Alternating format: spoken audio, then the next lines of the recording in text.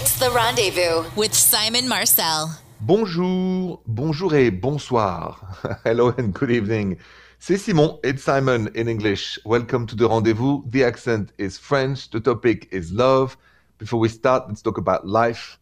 Because me and my producer Jill were discussing about, like pre-shows before we get actually on air with you, the fact that, and Jill is on the East Coast and loves to walk. She loves to walk. I don't really like to walk that much. I'm a car guy, maybe because I'm older than her.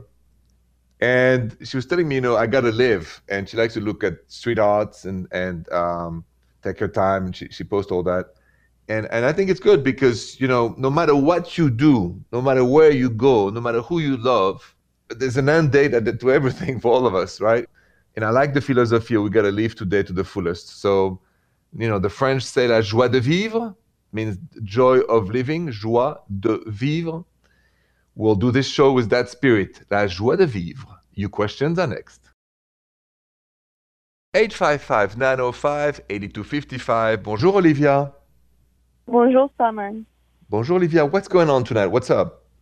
Okay, so everything is going great in my relationship, besides one thing. Me and my boyfriend, we've been living together for like a year now, and my man is addicted to basketball, football, like fight night, and the TV is always on, even when he's like not even watching it, and it really stresses me out. I mean, at least it's not the news, but like, how do I get him to stop watching so much sports? Interesting. Would you say that has been like this from the get-go? Yes. Okay. So did you say anything about it that was too much, or you still haven't talked about it? I have, and I even turned off the TV sometimes, and he gets annoyed and turns it right back on. We both work from home, so yeah. So the TV is on quietly, so that's what it's like, a background image, or is there the sound too? I mean, what? Yes, and the sound, and so it's hard for me to focus on like anything else. I see.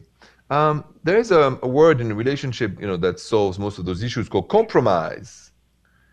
In my dictionary, compromise, the art of compromising, which means to make a good deal, right? So you say, listen, I gotta be honest, it's not against you, but it stresses me out, the sports all the time. I want to turn off the TV or put something else. So, it's 50-50. You have 50% of the time the TV, I have the other 50%. That's fair. And I assume, Olivia, that you guys are paying rent 50-50? Oh, yes, of course. Okay. Well, then, I mean, I don't see what he could say to that. It's 50-50.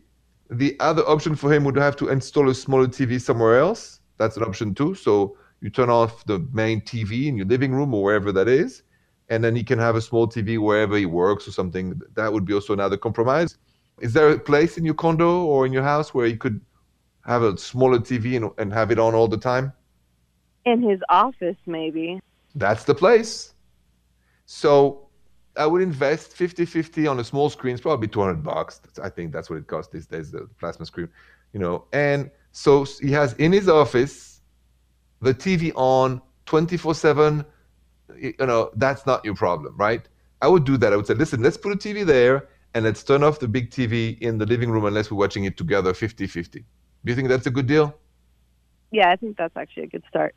I think so. I think some people need television to stay calm. Some people, that makes them upset. And when we live together, we have to respect each other's solutions. And that's why I said a TV in his office room would do marvelous. Okay. Compromise, Olivia. Thank you for calling and have a good night. Goodbye, Simon. Coming up, let's answer Elizabeth's Twitter DM, because the guy she was talking to 9 months ago did something. And now, it's complicated. She needs my help. So stay with me. I'll go to Elizabeth's Twitter DM next. So Elizabeth sent me an interesting question on my Twitter DM, which is at Rendezvous Radio. At Rendezvous Radio. Very easy. She goes, Bonjour, Simon. A guy that I was talking to about 9 months ago just reached out to me to ask if I wanted to go out again. So, Simon, should I give him another shot even though he ghosted me? That's a good question, Elizabeth. Should you give another shot to anyone who has ghosted you before? I'll answer that next. So what should you do if your woman and a guy you were talking to about 9 months ago reached out to you again and ask if you want to go out. Should you give him another shot even though he ghosted you in the past? Good question from Elizabeth on Twitter. I wouldn't. I'll tell you why. Because I would resent a woman who ghosted me 9 months ago. And I feel like, I'm not option 125, if you get my drift, which means, if somebody ghosts you, they have the right to do so. Just don't come back to me, or I'll ghost you back. So that's my advice. My advice is, if somebody ghosts you for no reason like that, and they want to meet you now, I resent that. So I'm old school. So my advice to you is simple, Elizabeth, no, don't give him another shot. That's what I would say. You can't let people disrespect you in any way and then want to see them again. So absolutely not. That's my advice. You call next. If you have a feel-good or romantic story you want to share with me, call the rendezvous, 855-905-8255. Bonjour, Lena. Bonjour, Simon. Bonjour, Lena. So I understand you have a sweet personal story you would like to share on air on my show tonight. I am all ears. Okay, well, I wanted just to brag on my husband, Stuart. He is just the most awesome man, and it's me and my daughter. Well, it was us until I married Stuart, and I wasn't sure. I was really hesitant because I do have my daughter, but he has been such an awesome husband, and the way that he has formed such a special bond with her just really made me believe in love again, because he, made it his priority not just to court me, but, in a way to court her. He spends time with her and talks to her and gets involved with school stuff and homework and chores and all that, and one time we even went to a fair, and I didn't realize, but he had planned out and designed this henna tattoo that the three of us got, and it was like 2 hearts intertwined in the middle for her, and I just thought that was so sweet. And we took a couple of pictures, but just for him to even think of something like that, I love it. How did that make you feel? It melted my heart, and my daughter was just so surprised because she was included. She was included in that love, and so it's the three of us, and I just couldn't be happier. Listen, this is a great story, and there's a lesson for us to learn again. And I'm thinking, if you're a man and you date a woman who has a kid, what you said, Lena, is inspiring, because you're a mom first and always. And so that's something to take in consideration. And I love your story. So thank you so much, Lena, for sharing that personal story, and have a good night. All right. Thanks, Simon. Coming up, I'm going to go help Raya, who's pretty mad because something is happening on her boyfriend Instagram that she doesn't approve, to say the least. So that story is next. So Raya sent me this interesting Instagram DM at Moniv Radio saying, "Bonjour, Simon. There is a girl that keeps commenting inappropriate emojis like heart eyes and kissy faces on my boyfriend's Instagram. My boyfriend swears he doesn't know who she is, but he won't block her either.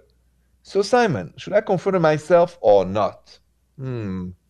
Raya, should you confront a girl who comments on your boyfriend's Instagram or not? I'll answer and tell you what I think next. So what should you do if you're like in Raya's shoes? Her boyfriend on Instagram, he has a woman who is, putting emojis like the inappropriate emojis like the hearts, the kissy faces, and so on. So she says, my boyfriend swears he doesn't know her, doesn't want to do anything about it. Should I handle it? Should I confront this girl or not? And my advice is, don't confront anything. The virtual world doesn't matter. I mean, if it's just that and he doesn't know her, he doesn't admire, and I would not worry. The only question you have to ask yourself and your intuition is, do I trust my boyfriend? If you do, don't even worry about that, because who has time really? And I don't want you to be stressed out about this. Listen, you don't own your boyfriend. His image is out there, and he has a fan. So as long as he doesn't say something inappropriate like ooh la la and all this, then he would have to block her. But if she likes his look or this or that, he's your boyfriend, not hers. Don't worry about it. Don't spend a second of your precious time to worry about other people's opinions about your boyfriend. Especially this one is very good. So no jealousy, please. Trust your boyfriend. Your calls are next. Bonjour, Mina. Bonjour, Simon. Bonjour, Mina. What's going on tonight? What's up? So I have been in quarantine alone for over a year, and I'm really loving it. And I have no interest in dating. Is that bad? Well, what makes you think it's bad?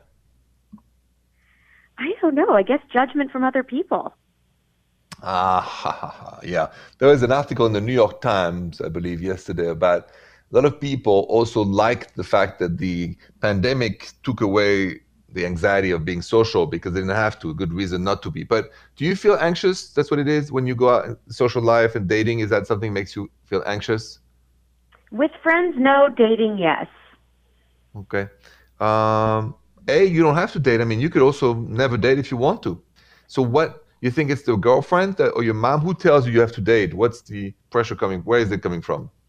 I mean, it's just, all your friends are like, are you seeing anyone? Are you seeing anyone? And when you say no, they are all kind of disappointed. They're disappointed because you're not seeing anyone? Wow. Wait. Yeah. I gotta ask you, how old are your girlfriends? They're, 30-ish. Oh, I see. Okay. It's that time where you want to settle down and find somebody. But how does that make you feel when your girlfriends put that type of pressure on you? Well, it makes me feel less than. Like I'm, me being alone and happy is not valued. Interesting. So, I mean, my advice would be to own, who you are. You got to own who you are and be proud of who you are. I mean, I don't think you're a better person or worse person because you have a boyfriend, a girlfriend, a partner. None of this matters into who you are and your worth. I remember being in my late 30s and people say, oh, you're not married or this or that. Why? What's wrong with you? Oh, la, la, what a headache.